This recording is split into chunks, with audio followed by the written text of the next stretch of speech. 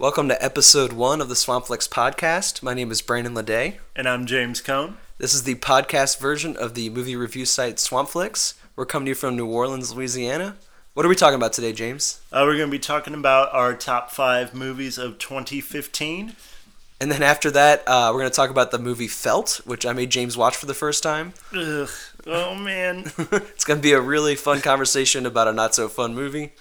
And all that's coming up right now. It's time for our top movies of 2015. We've done a definitive list for the website. That's basically between me and Aaron, Brittany, and Mark. But I didn't hear anything from James about what he liked in 2015. Nobody cares about my opinion. So we'll give James a chance to speak and basically talk about movies we liked from this year. Yeah. Very quick, concise 5 movies when there's probably 50 movies we could each talk about that we loved. Yeah. So let's start with James. What did you like from 2015? Well, I will say, first of all, it was pretty hard to narrow it down to 5.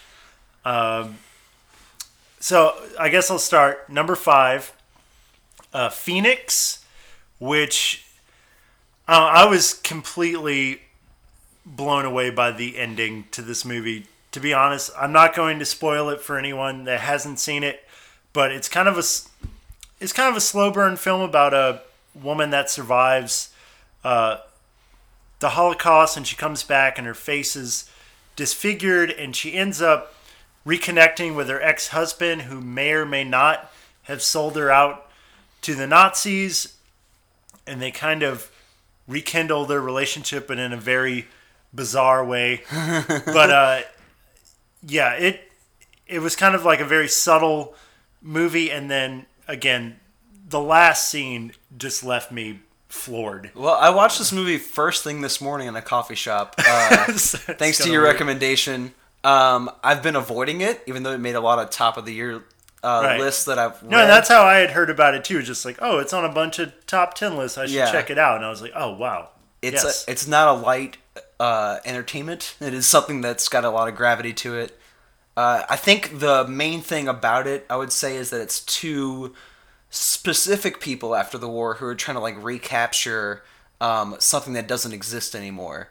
And they're both trying to it's a couple who don't recognize each other in different ways. He physically doesn't recognize his wife, right? And she sort of emotionally doesn't recognize her husband. He's acting differently than the way she remembers him. And that's what's so there's so many great scenes in the movie where she's playing the role of his wife, but he keeps correcting her, no, this is how my wife would behave. You're not doing it. And then she says, after Auschwitz, she would not act that way. Right, exactly. And that's kind of what the whole film is about. It was you can't expect someone to have gone through something like that and to come back the same person.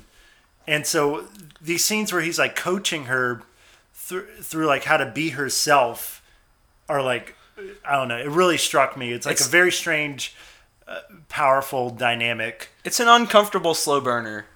It is uncomfortable for large portions. When they actually get together as a couple again, you're wait, I don't know how to feel. But as you said, this. that last scene really does sort of nail everything home in a really satisfying way. Yeah. So I'm glad I put myself through it, but it was definitely not a fun watch. No, and I don't know. I more enjoy those kind of movies. Yeah, where I feel I'd be more likely to watch a Magic Mike than a Phoenix. Than something where I have to suffer a little bit to get through it. But you do kind of suffer through the movie, but then at the end it all comes to light, and you're oh wow, okay, this that all last makes second sense. gut punch really does make the film feel more special in retrospect. Yeah, and so that's why I cracked my top 5. It did feel like a very special. At least the ending, I think, is pretty remarkable. So, anyway, so that's my number 5. Coming in at number 4, it's one of my favorite directors out right now. This guy, Roy Anderson, he really hasn't made very many films. He did Songs from the Second Floor, which I really loved, but his film that came out in 2015, and it's a long-winded title, A Pigeon Sat on a Branch Reflecting on Its Existence. Both of those are anthology movies? It's anthology in the sense that, yeah, there's all these kind of little vignettes, stories, and what kind of binds the two together is that everything kind of happens in the background with this movie. So there will be something really tragic happening, like a man has a heart attack in the middle of like, a diner, and then the the waitress will ask, "Oh, well, does anyone want his beer and his steak? I mean, he's not gonna eat it," and it's just people kind of decide, "Oh, I'll have his beer, I'll have his steak," but it's all set to this very like kind of morose, like everyone's pale, and just like everything feels very bizarre, but it's. Would you say it's like an abstract comedy, like an absurdist comedy? It is definitely the style he works in is absurdist comedy. Okay. Like more than anything else, it's just absurd. You have these situations of life and death, and then there's like very like kind of the minutia. Can I ask you to explain an image for me? I haven't seen either of these films, but Yeah. in Pigeon on a Branch, there's a scene where someone kind of turns this gigantic music box, and it sounds like people are moaning on fire inside of it. What is happening there? Okay, so like Roy Anderson, this director, he does this is like his thing. It's just these bizarre, like kind of no real context, just like weird, abstract, surreal images that like even if the whole film doesn't work for you, like you will definitely like that scene, for instance. Like you'll come away from like, well, that was bizarre and Right. kind of funny, As far as like context, you would just have to see the movie. There is an overarching story. Is that a music box that I'm looking at, where they're like turning the crank, or is that something else? No, it's a music box, quote unquote. But like, you do have to have a certain sense of humor to like get his films. But like, I don't know, if you're into surrealism and So like Edward absurdism- Albee or like Rosencrantz and Guildenstern are Dead, like that kind of like classical absurdism, or Yeah, no, that's a good. I don't know. That's a good comparison. It's sublimely kind of funny. Like Okay. you're not gonna like have these laugh out loud sort of moments, but there's these like just very bizarre images that you can't get out of your head. Like I'll just say real quick, the very first scene of the movie is a guy trying to open a wine bottle, and you see his wife in the kitchen. She's cooking dinner, and he's in the other room. He's opening the wine bottle, and then he has a heart attack, and he dies, and she's still cooking.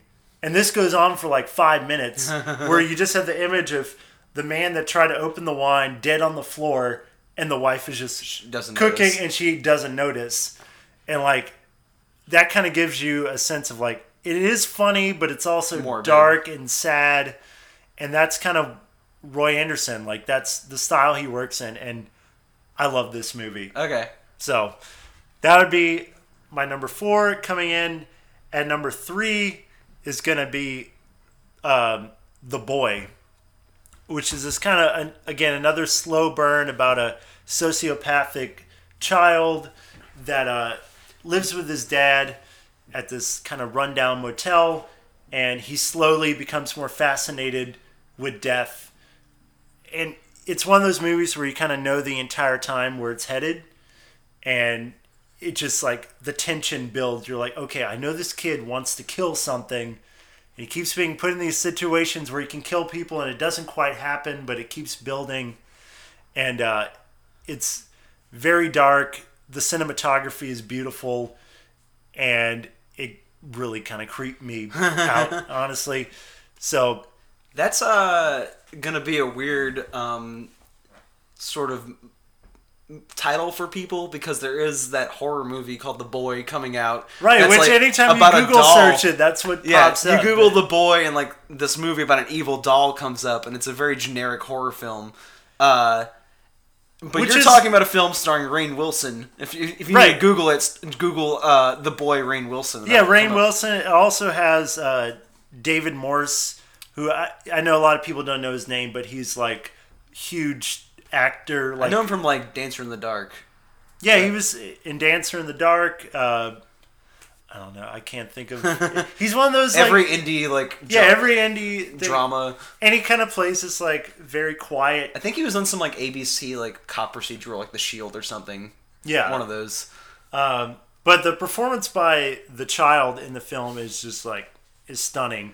Are you excited to see the one about the evil doll? Or I mean, I'm excited about any movie having to do with feel like evil both dolls, the boys are pulling like two different sides of my brain. So you have this artsy movie called The Boy about this like it's like a slow burner like art house like killer child. Yeah, that's pulling like the intellectual side of my brain. But I really want to see this trashy movie about an evil killer doll as well. No, maybe I'll do a double feature. The thing about the artsy Boy is like it does have those kind of really long shots. Yeah, that sort of seem to go on forever. But it's all about like setting this tone, this like really kind of dark tone, and once you settle into it, like it's a very captivating movie. So, yeah, that's number 3, and then my top 2 are kind of big Hollywood blockbusters, crowd pleasers. But number 2 is Inside Out. I know, like everyone's seen that movie. I really liked it. I'm not a big Pixar person, but I really liked that movie. I mean, I love Pixar films, but this, to me, like, more than any other Pixar film, it affected me on an emotional level. Like, I was crying like a baby during I cried this when movie. Bing Bong had his big moment. Oh, man. Richard Kind is such a great actor in general. I mean, I've known him since, like, Seinfeld, but, like... Yeah.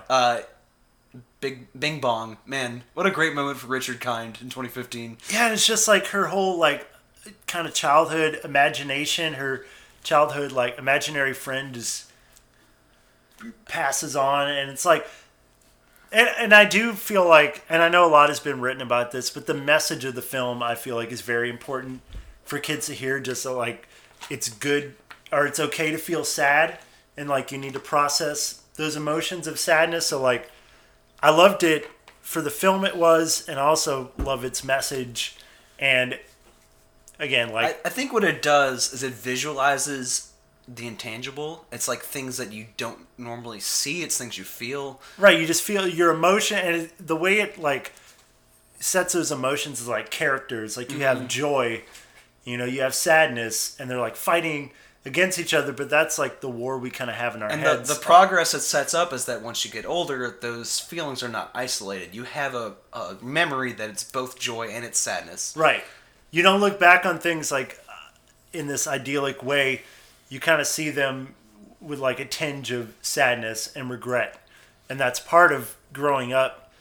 And, again, as a grown man about to turn 30, watching that movie, I couldn't help but get like emotionally invested in it. So I watched it in the middle of the day in like an isolated theater, like a weirdo. I was like crying to myself. I watched it alone, cuddled up in my bed, crying like a baby. So that was really good. And my number 1 film for the year is Mad Max. I mean, we can... Fury Road. I know we're probably gonna... I would imagine it's on your list too, but like, that's what the fucking movies are about. Yeah. Like, you know what I'm saying? Like, that's a movie. Like, it felt like a spectacle. Like... That is one of 2 movies that I went back and watched more than once in the theater this year. And the other one was the Star Wars movie. And that, I kind of went between like, what blockbuster do I want to put on the list? But like, Mad Max to me, those visuals are out of this world. And like, they're mostly the world practical he sets effects. up. Yeah, no, a little bit of CGI, but mostly practical stuff with stuntmen and everything else. And the fact that, too, like, I believe the director's in his 70s. Yeah, George Miller's in his 70s. And the dude, that felt cutting edge, like something he's a been 20-year-old making filmmaker would have made. Yeah, he's been making movies for like 4 decades or so that feel like someone in their 20s are like trying to prove to you how awesome they are as a director. Yeah. He's still got that intensity in every film he puts out. I was just blown away. Yeah. Like, my mouth was just hanging open for the entire film. And that's really what we go to the movies for. That's what you want to see on the big screen in the IMAX.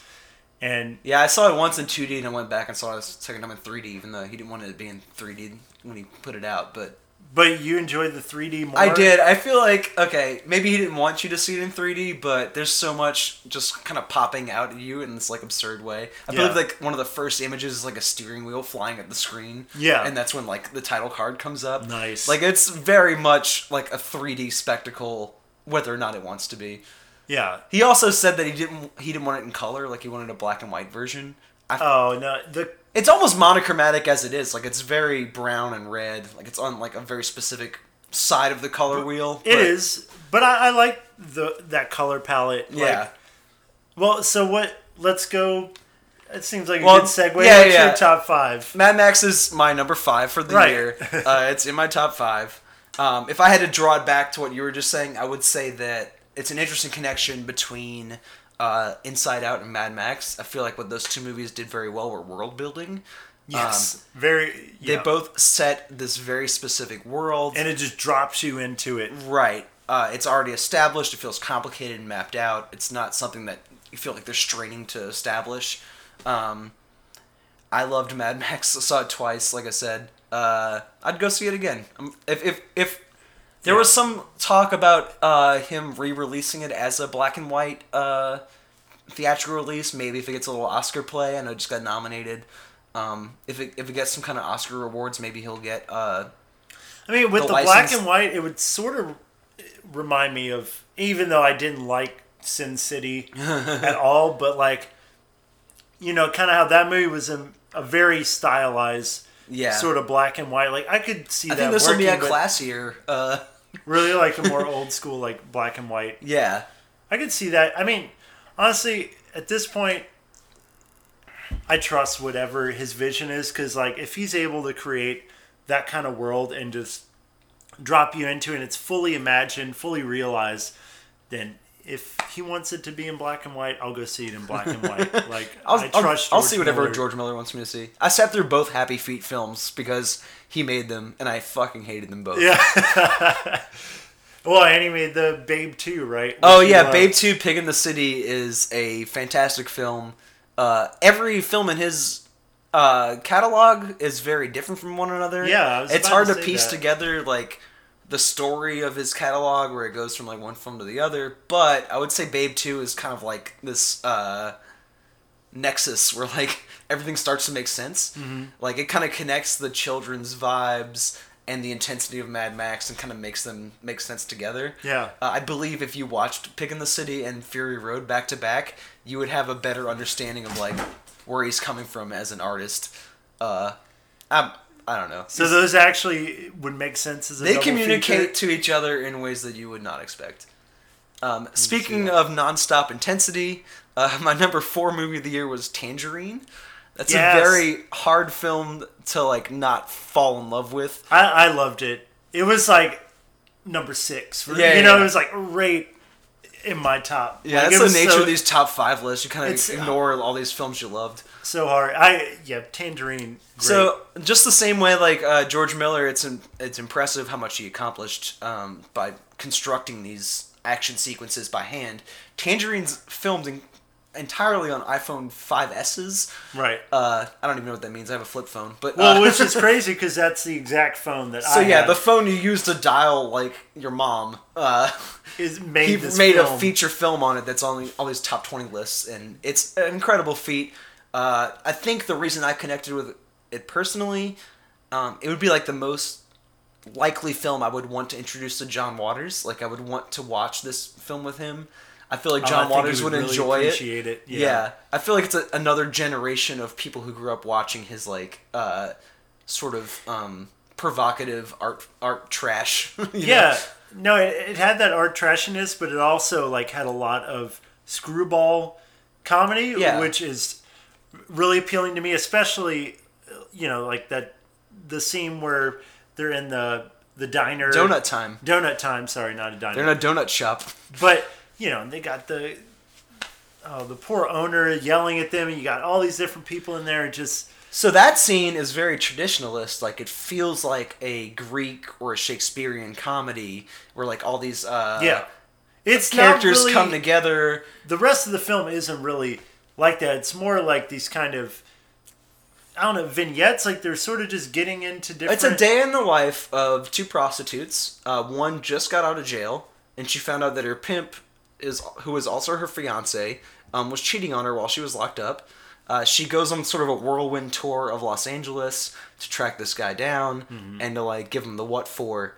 And she drags by the hair the woman that he was cheating on her with. To like sort of bring it all into like one big confrontation. So messed up, too. But like you said, there's lady just getting dragged around the entire town. You feel bad for her. I know, but she's also awful. She is. But then she becomes endearing after a minute. And I love how they bond. Like her, it's kind of like Stockholm syndrome. Yeah. Like that scene where they're in the bathroom and they're like smoking meth and applying makeup on each other. It's very tender. And I feel like that's something that's missing from a lot of John Waters movies, even though he's like my favorite director. He doesn't have that like sincere heart that Tangerine has. It's all a little bit cynical. It's campy on purpose and sort of has this like emotional remove where Tangerine has those tender moments like in the bathroom. There's another moment in the laundromat where the two leads sort of have this like they're they're the only family that each other have. Are you talking about the last scene? The last scene, yes. Oh, I love that. Yeah. Where it's such a like simple gesture. She just reaches over and like grabs her hand and they look at each other and like that's all you need. You start to realize like that's the entire like support system that each other has. It's just these two people looking out for one another. They're just looking out for each other. It was really good. Okay. And it gives hope to all filmmakers out there because all you need is like a cell phone now. Like you can make it happen. And there were other movies like that this year, like Creep and The Overnight. Were both made by the same guy. I can't remember his name. Patrick something. Mm-hmm. They were both just like a couple people and a camera and very intense. And just watches. A really tight script, and that's all you need. So where's your number 3? Ex Machina. Speaking of just like a small cast, it's basically just 3 people in this removed location. One is a robot. The other 2 are scientists. They're trying to discern whether or not the robot has a consciousness. Mm-hmm. It has a very specific context about what makes someone a person, how men interact with women. I'd say sort of moving away from what we were saying about Mad Max having this intense effect with its practical applications.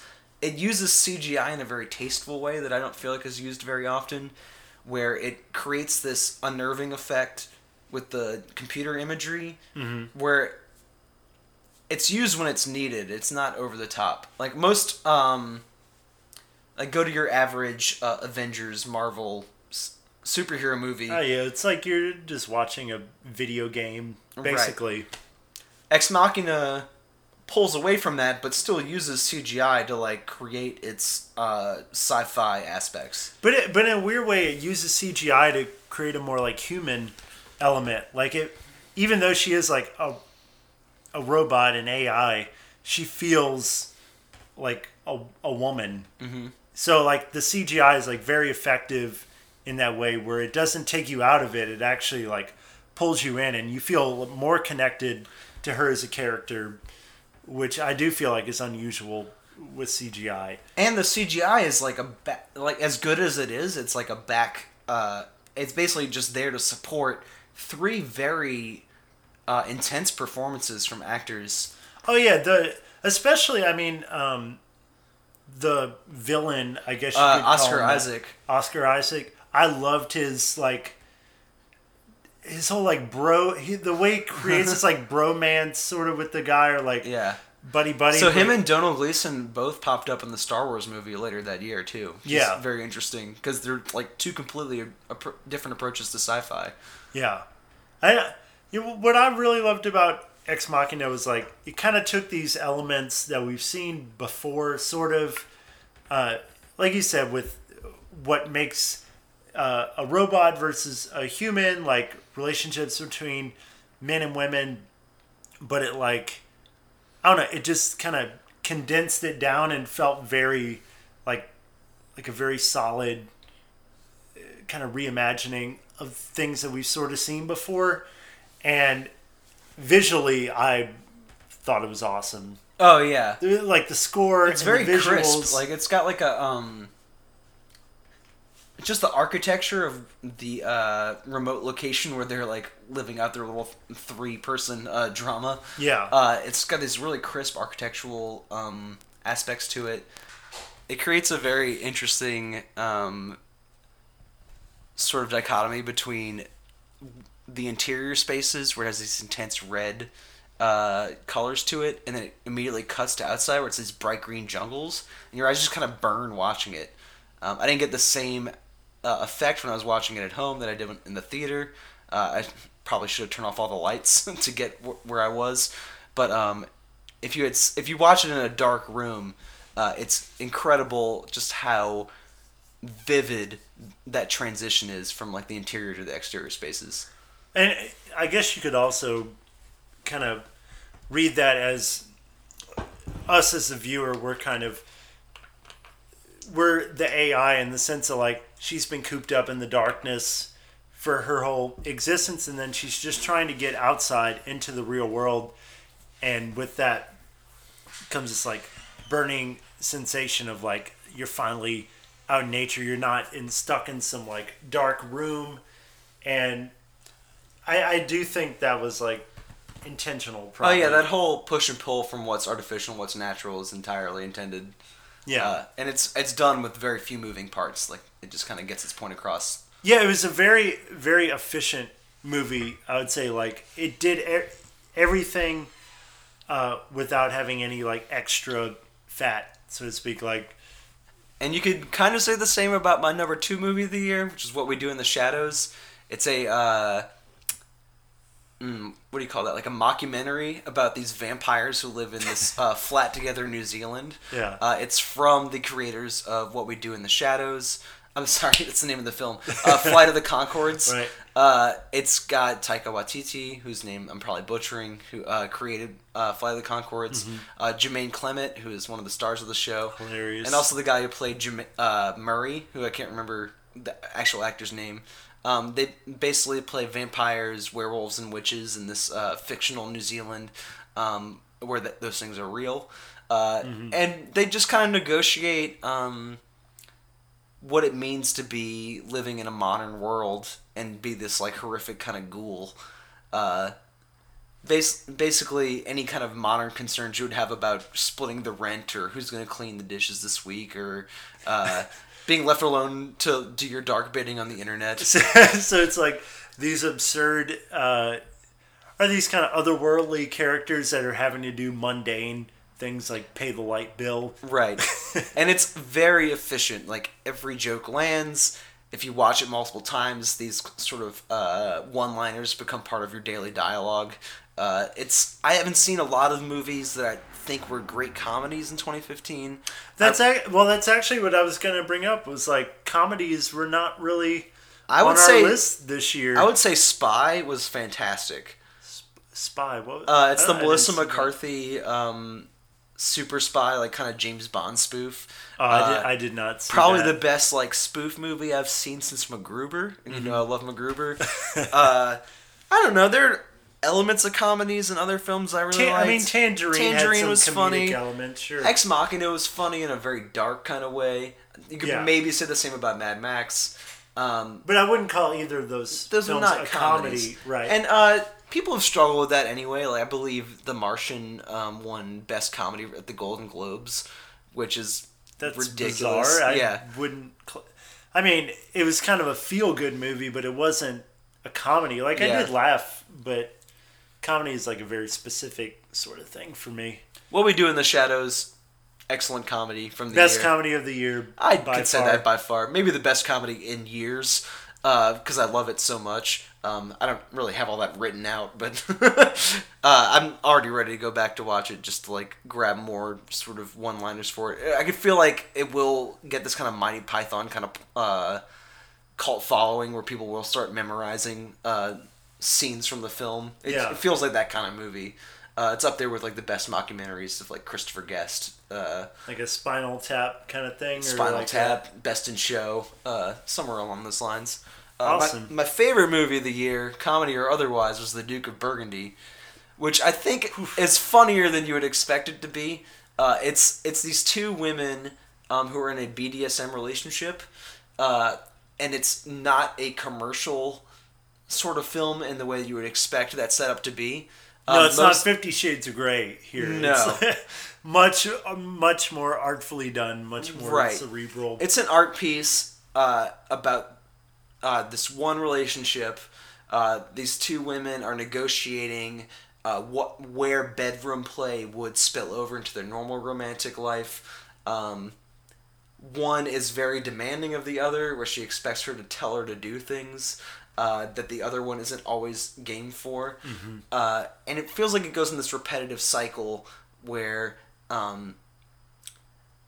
those two aspects of their relationship need to be negotiated. How is one going to affect the other? Right. It's probably the snootiest film I've put on my list. Not everyone's going to get into this. Well, and normally I find like you seem to like these like the like blockbuster kind of things, but like I was sort of surprised that it was your number one. Pleasantly surprised because it was like an art house film, right? And it's not typically I usually do straight from that. It's a rewarding film, though. Oh, it is. Yeah, no, I really enjoyed it. The more you watch it, the more purposeful it feels. At first, the first time you view the film, the repetition gets kind of frustrating. You're like, oh, why am I watching the same scene play out 2 or 3 times? But it means more each time.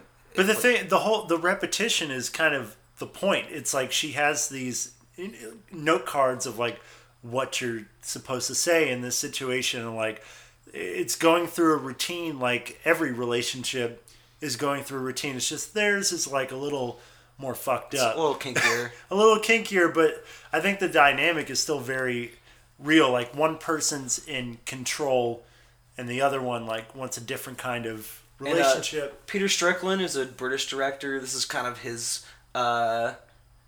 game that he always plays. He has these like very precious images where each scene kind of feels long and drawn out and very intense cinematography, and he makes it work in a way that a lot of films like this can be frustrating for me. Like I feel like a lot of films like this are more work than they're worth sometimes. He makes it fun to watch. Even though I wouldn't recommend this film to most people, watching it I have a lot of fun. It is funnier than it should be given how like ridiculous the setup is. Yeah, it's a nice mixture of like at points I felt sad watching it for just their crumbling like relationship, but also like there are points that are just funny, and it is an erotic film too, so there's like this kind of sexual element. There's like a lot of different things going on that I think a less talented director would not be able to juggle all these different elements together. And on the avant-garde end, there's just imagery that most people wouldn't be able to make work. Like there's a scene where the camera sort of zooms in on one of their vaginas. Right. It sort of enters the darkness under her legs. Yeah, this dream world with these butterflies flying everywhere, and a beautiful scene that like, I don't know, it comes kind of late in the movie, but it kind of ties in some of the themes, because I found myself wondering, I was like, when are like the butterflies and everything going to come into play? Like I think you can tie that into the themes of the film in that everyone feels very pinned down in their roles, just the way that the butterfly wings are like preciously pinned to the boards. Oh, that's a symbolism? I think there's some kind of play there. I was thinking about like change and like a metamorphosis that's going on, play, yeah. but also like, at the end of the film, it's like a cycle. Mm-hmm. Like you think it's over, but then it's just going to repeat itself. But the thing is, those metaphors work on like different levels, which is why it's so good. And he's put you through that before with Barbarian Sound Studio. Where It's kind of a frustrating slow burner, but like by the time you get through it, it becomes more rewarding and it's more fun to watch it the second time. Yeah, and you're like, okay, that was worth it. Like, yeah, definitely. No, it's a great movie. I would put him up there with like Jonathan Glazer as like one of those people who's only made 3 or 4 films, but each one is just so awesome that you just like are excited to watch the next one. even though you may not be on board throughout the film.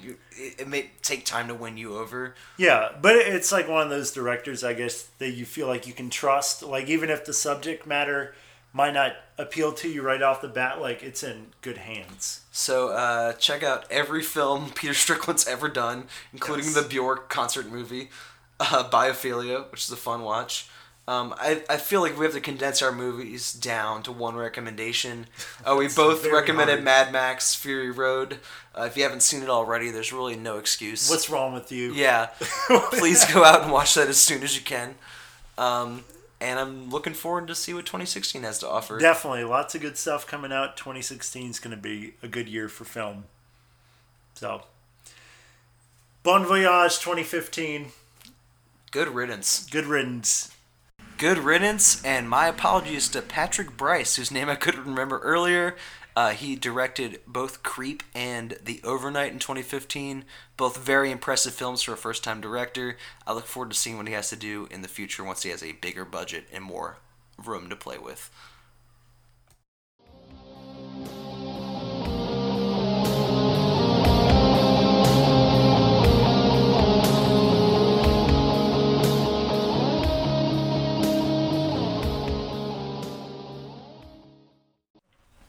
Welcome back. We're about to get into our Movie of the Minute section.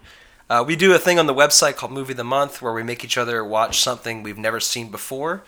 I just made James watch the movie Felt from 2015. Thank you for that. It's not something you want to undertake lightly. It's a kind of disjointed art therapy film about a woman who has experienced a sexual trauma and she copes with it in very unconventional ways. It starts with, I want to say, fart jokes and fantasies about killing men that aren't too serious, and outsider art that's not necessarily disciplined, but very goofy. And once she gets into actually trying to cure herself of what has happened to her in the past, she goes more into psychological horror territory. Felt starts off as a sort of low-key indie comedy, and by the end of it, it is full-blown psychological horror, even with a very gory last 5 minutes that, if you're not prepared for, can catch you very much off guard. The themes of rape culture, patriarchy, just taking charge of one's own sexual identity are very strong. Probably going to have a lot of people not interested in where it goes, but if you can get on its wavelength, it's a very rewarding film and a very strange one. So I guess I'm going to have to ask James off the cuff what he thought of the film. I enjoyed it a lot the first time I watched it. I think I was just taken back by how bizarre costumes were and just how weird the movie felt to me. Like, I love art house films and stuff, so it really appealed to me in that way. And as she kind of, goes down into the psychological horror thing, as you say, I really liked all that too. But kind of upon second viewing, I think I have a more critical mind or opinion of the film. Basically, I really like it. I feel like the problem for me was the deck was a little too stacked against the men in the movie, in the sense that every single male character we encounter in the film is just garbage. Yeah, they're all real pieces of shit. Are real bad people, and by the end, are we gonna spoil this? We can get into that a little later. Okay, I don't want to spoil it right away. I will go back a second. You were just talking about the costumes. Her outsider art therapy she does for herself is that she goes into the woods and wears these quote-unquote superhero costumes that she makes, where she basically transforms herself into this powerful muscle man that wields a sword and just kind of hangs out in the wood naked. She wears a lifelike penis.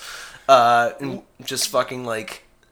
And it should also be said that the actress actually does... This is her art. Yeah, on Amy the side. Everson. Amy Everson, like, the director, like, found her through her art and basically made the movie based around. She even plays a character called Amy in the film, so I believe most people are named after themselves.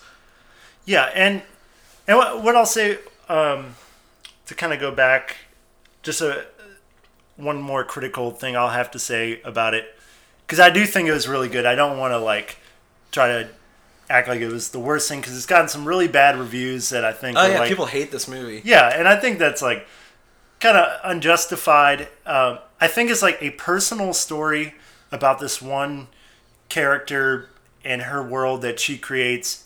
I thought it was great. I think it's like a larger commentary on like rape culture. I do feel like it kind of missed the mark because it's so, like I said, it's so stacked against the men. There's no real nuance. The kind of feeling you get from the film is like men are awful. Right. And even when they're trying to comfort, there's that scene, even when a man's trying to comfort a woman,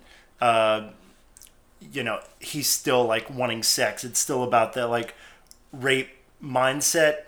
And I think that like as a man, I felt indicted. Like just watching the film, I felt like this is an indictment on me. Okay, if you think about it though, it's like through her point of view, right? So before the film starts, she's already been through some traumatic event, which I believe is a rape. You don't have to live through it while you're watching the movie, but that cloud overhangs everything that happens. Right. Basically, the movie's putting you in her shoes. Kind of like in the last scene, she dresses her lover up in her outfit so that he is basically in her position. Right, and she's taking on the role of the man. Right. So the movie's putting you in that same point of view where you have experienced a trauma. Every man that enters your life is a threat to you. Right. And I think that's on purpose. Like it's not necessarily that every man in the world is a piece of shit, but from her perspective, if you're going to live in her shoes for a minute, every male that's coming into the picture is a threat.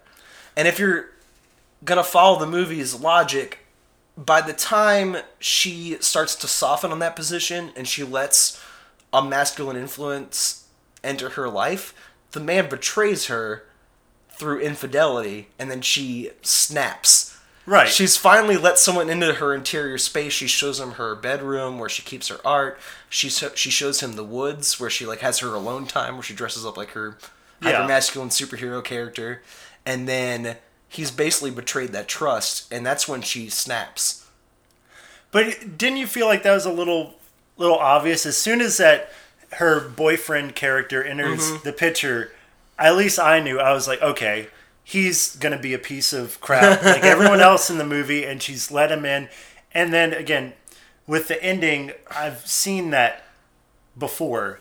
That act that happens at the end of the film, I've seen in quite a few other movies. So in that way, it just felt like a little obvious, and like I don't know if it like really got deep into like this rape culture commentary that I think it wanted to. I don't know if it necessarily needs to address that as like a political stance. I don't think it's necessarily a political movie. Like, okay, you just saw what's the movie about the photographer killer? Peeping Tom for the first time. Peeping Tom, yeah, great movie. Okay, so we just both saw that for the first time in the last year. Yeah. Are these two films all that different? I just felt like Peeping Tom was more original for me. Well, it came out 40, 50 years ago. But even then, like, it felt fresher to me than this movie did. Honestly, like, besides all the weirdness, like, if you get past the costumes and all the just kind of weird art stuff, when you get down to just the story level, I think it's been done, like, countless times. And I guess the genre aspect doesn't bother me as much, because for this movie, it's a very slow film where every scene is almost curated like an art gallery.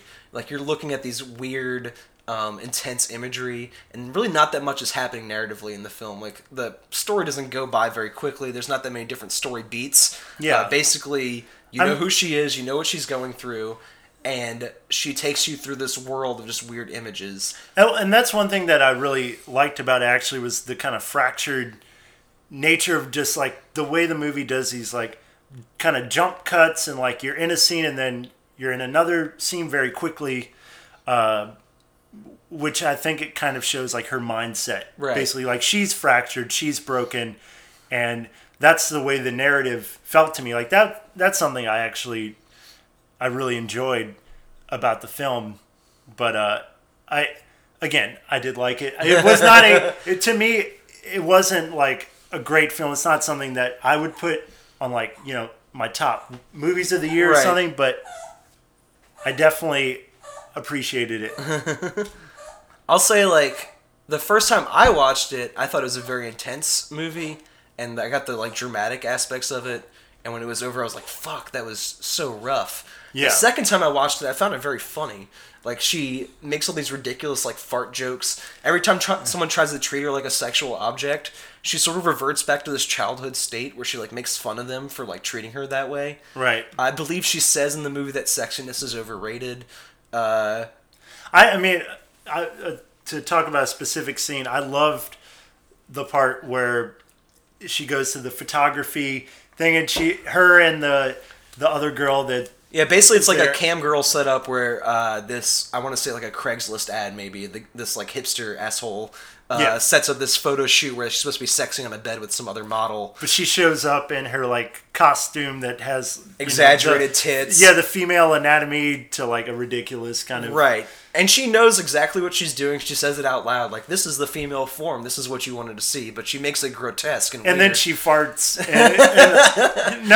It's very funny. It's kind of turning the, like, expectations of women to, like, be sexy and... Right. Not, don't fart. Like, that's not womanly to do that or whatever. No, that was... Well, I want to ask you, because the first time I watched it, I was by myself. And I felt it was a very intense, like, drama. The second time I watched it, I was with my little brother, and it was an uncomfortable experience, but it was a very funny experience. Like, I felt like the movie was prompting you to laugh. Like, I don't think it's necessarily like this grim. I watched it by myself both times, and it's definitely funny. Like, there are parts of it that are genuinely funny. I do think the funniness kind of like weans off towards the latter half of the movie, and it does become more the like psychological horror, which again to me, like, I feel like we've been there before. I like the beginning more in a way because it had more of that like humor interwoven into it. Do you think horror is a genre you kind of excuse conventions in sometimes though? Because I don't think this is necessarily like a straightforward horror film. But once it gets there, it's like, I don't know if I've necessarily seen a horror movie that does what this movie does. Like, it's kind of the way, like, Beyond the Black Rainbow is, like, this, like, weird psychedelic experience. Have you seen that one? Yes. Okay. I have. That's, like, a slow burn, weird psychedelic experience. It's very much like a 70s movie, but it, like, removes you from that genre and, like, kind of picks it apart. I feel like this does almost a similar thing. Like, it brings everything down to this slow crawl, even though it's only like 80 minutes long, where you feel like each image and each scene is isolated and you experience it like an art piece. But then the last minute, it kind of brings everything together, so you recognize it as a genre piece. It's like, oh, this is a horror movie. I get what this is going for. I get what the resolution's supposed to be. Yeah, the resolution did feel like kind of certain icing on the cake, like that. I saw it coming, but it needed to happen for the story to like resolve itself. So I mean, and that's I get everything that you're saying. I guess it's effective as a like, again, as like this personal kind of story, as like, and it works as like the horror and the comedy all sort of works. But if you're looking at it as like what I thought it was supposed to be, like a big picture kind of statement. Mm-hmm. Like it's supposed to be like kind of an important film about rape culture, because we don't talk about that enough. I don't know if it approaches that. Like, I feel like it's evoking that conversation and it's talking about rape culture and patriarchy, and they evoke it directly on purpose. Like very early in the film, they're saying like, "Oh, why don't we kill men? I want to stab men in the penis with a fucking needle." Yeah, yeah. But they're just blowing off steam. Like, But I don't think you're supposed to identify with her actions once she snaps mentally. Do you feel like the filmmaker kind of did that on purpose?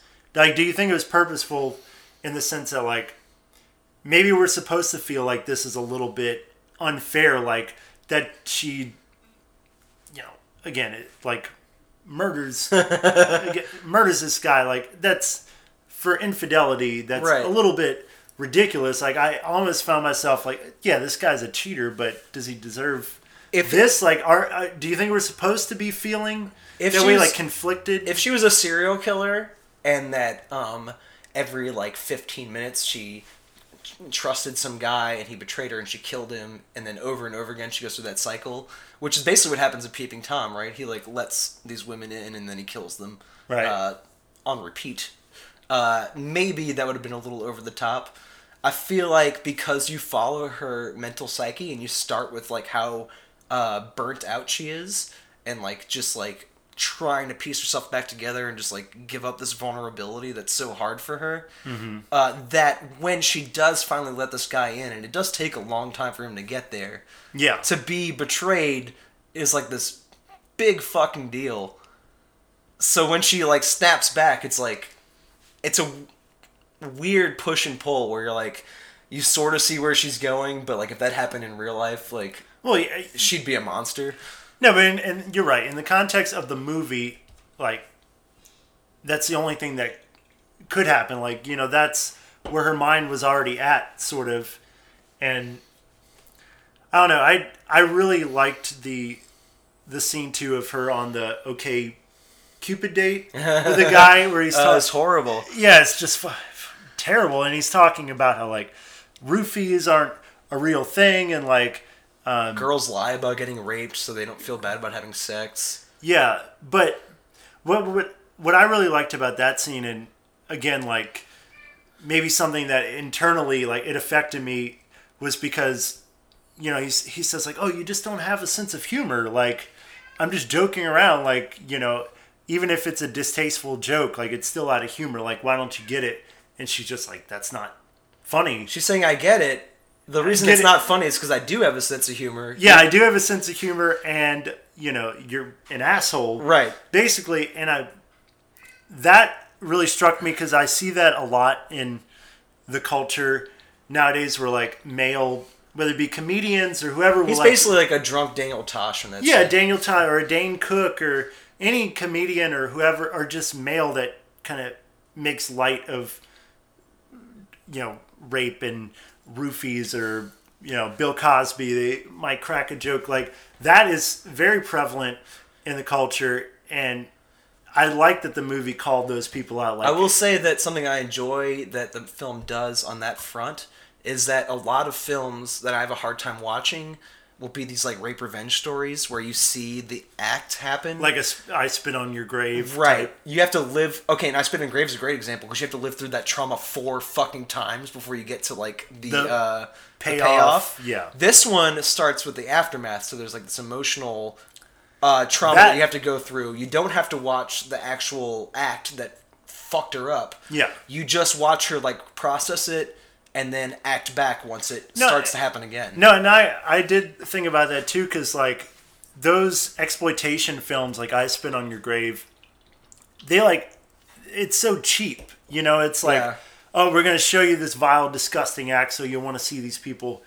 get their comeuppance. And like, what I did appreciate about Felt was like you said, it doesn't show you that. It doesn't give you that. You just kind of get this lingering sense, like, we never know for sure what happens to her, but you can infer it. You can infer what it is. But I like that they didn't give in to like that cheap. They could have done like a flashback to, but they never actually go back to. It's a very disjointed movie. Like, I've heard a lot of criticism saying it's a little too on the nose. It like puts a little like, it ties a nice little ribbon at the end where like you feel like everything's resolved. Yeah, I'm hearing a little bit of that from you right now. Yeah, that it's got a political statement to it. I felt like it had a political statement. I don't feel like it does. But see, the thing is, it's hard. You can't really even argue about that because we don't know what the filmmakers' intention was. Yeah. It's just watching it.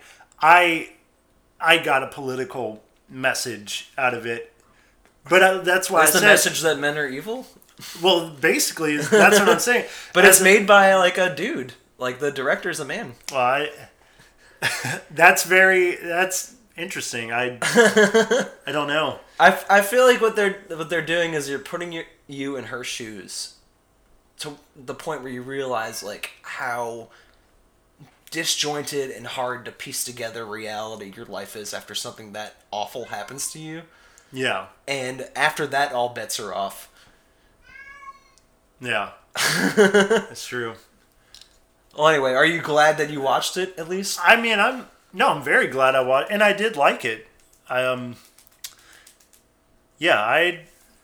wouldn't put it in my top 20. But I liked it. I did like it, and I really enjoyed the like her art itself. Oh yeah, like her costumes and everything, like and kind of androgynous, just the like blank. What about Fetal Hitler? She has like a little. Oh, Fetal Hitler was great. Dude. Yeah, Definitely. she has this little like what is it? Yarn, woven like Hitler that she quote unquote went back in time and aborted. Yeah, and aborted. And the guy's like, "Oh, that's funny," and she's like, "It's not funny. I saved all these Jews." Yeah, I saved millions of. Oh my goodness. Yeah.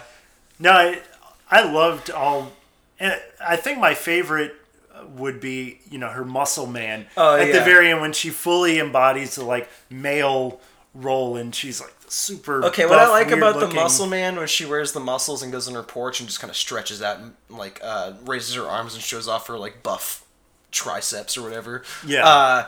That is shrouded in darkness. Like usually when she goes in the woods, she shows off her dick and she's waving the sword around. She's well lit. The muscle man either happens at dawn or dusk, so you can't really see her that well. It's like entirely for her. Like it's not really on display. And that's what I like about her art in the film is it's all these private spaces. Like the woods are very like isolated. She's out there alone. Yeah. Her bedroom is very insular. You can tell it was the kind of space that someone had been recording, like making art in for a very long time, maybe decades on end. It kind of looks like madness. Like you can tell she's sort of working these issues out. And you kind of feel weird as an audience member looking in on something that's so private. And that's something I do not get the feeling from a lot of films. It just feels almost naughty just even looking in at what she's making. Well, and also it's like when she brings her boyfriend into the room, you know how like important that is to her because she's actually letting someone in to that space, and you could tell he's like kind of doesn't really know what to think. And anyway, like I don't know, that was to me just showed that like their relationship had finally reached a level where she could trust him to actually let someone into that personal space. And she has that same experience later. It's echoed when she brings him to the tree. Right. And it's this burnt out, hollowed out redwood. Which, by the way, I loved that whole kind of monologue she gave about how, like, that is her, basically. Like, she's a hollowed out tree at this point, and how she needs to burn everything down in order to, restart her life. Well, there's 3 monologues in the whole film. There's the one at the beginning where she says how she's living, which is like as a ghost after this trauma, and she feels like she doesn't have control over her life. Right. She's sort of haunting her past. The second monologue is when she's in the bedroom with him and showing him her art, and she's saying that women aren't listened to and they aren't respected. And the third one comes at the end when she shows him the tree that's hollowed out from the fire, and she's like, "My heart is dead." I don't know if there's a specific progression of those monologues. It seems like there is a very specific progression, yeah. But what specifically that progression is and what it means, I feel like it's up for debate, and that's what makes this sort of a rewarding film to go back to 2 or 3 times. I feel like I had a different experience the 2 times I watched it. I'm already looking forward to going to watch it again. No, and also, like I said, like I've seen it twice now. The first time I was just kind of taking in the visuals, which were really impressive. And then the second time I started to think more deeply about the like kind of political, the bigger picture, like what is this film really trying to say? But now, after this conversation, I don't know. I'm kind of doubting that there is an overall political thing. Like maybe it is really just like her personal story of trauma. We don't need to like extrapolate about the bigger like political statement. Like maybe that's not the point. I'd say for you, just like knowing you, I would want you to go back and watch it a third time just as a psychological horror film and like view it as like a horror genre film. Because it's a weird film to try to pinpoint as a genre, but I feel like you would most enjoy it as like a avant-garde horror film. For everyone else, if you want to go check out this movie, it is on Netflix. It's very easy to access right now. It did not get a lot of love when it came out in 2015. No, and that's unfortunate. And the fact is, like, because it's had these like wide range of reviews, usually to me that means like it's a film worth something because it's causing people to like debate and have these conversations, and very few films can actually have that wide range of opinion. I don't think there are many movies you could compare it to, just for like a base point for jumping off. If I did have to compare it to something, I would say Teeth from the early 2000s, which was a horror film about a woman who had a set of teeth in her vagina. Right. That one is a little more over the top and ridiculous in like a cartoonish kind of way, and it is a little more ridiculous. I feel like if you view this one in the same light, you'll get a lot more out of it. What I was thinking while I was watching it was the first thing that kind of came to mind as a comparison was like basically like a Lars von Trier I don't think it has that kind of emotional weight to it. It doesn't have emotional weight? It does, but okay, Lars von Trier is okay, maybe I can see what you're saying. I just don't like him. No, I know he's not like one of your favorites, but it definitely seemed in that same vein. Like it's in the art world, but it's like has an emotional. It's a provocation the same way his movies are. Like it's provoking you to feel extreme emotions. No, that it's sort of. Did you see Nymphomaniac? Yeah. In the same way, it's like a woman that's been through trauma and just kind of the escalation of that. Like, I don't know. There were other films that kind of gave me a similar feeling to that, but I do feel like it is unique. It stands on its own. Well, if you're in that Venn diagram where you enjoy Teeth and you enjoy Nymphomaniac, you should check out Felt as soon as you can. There's probably very few of you out there. Right, but this movie's for you. We'll come back with another Movie of the Minute next podcast. I believe we're talking about Boxing Helena. Oh yeah, there's another one that's gonna have a lot of discussion. I haven't seen it yet. James has made me watch it. As for now, I'd ask you to go to swampflix.com. We talk about movies on a daily basis. There's about 5 of us right now, so there's a pretty wide range of what people enjoy and what they don't. So just check us out. Do you have anything to plug at the moment? No, I'm about to start a band camp and release some music, but that'll be in the future, so don't worry about it now. Stay tuned to find out what James's band camp will be. Episode 2 of the Swampflix podcast will soon be coming towards you at any time. Who knows? All right, see y'all later. See ya.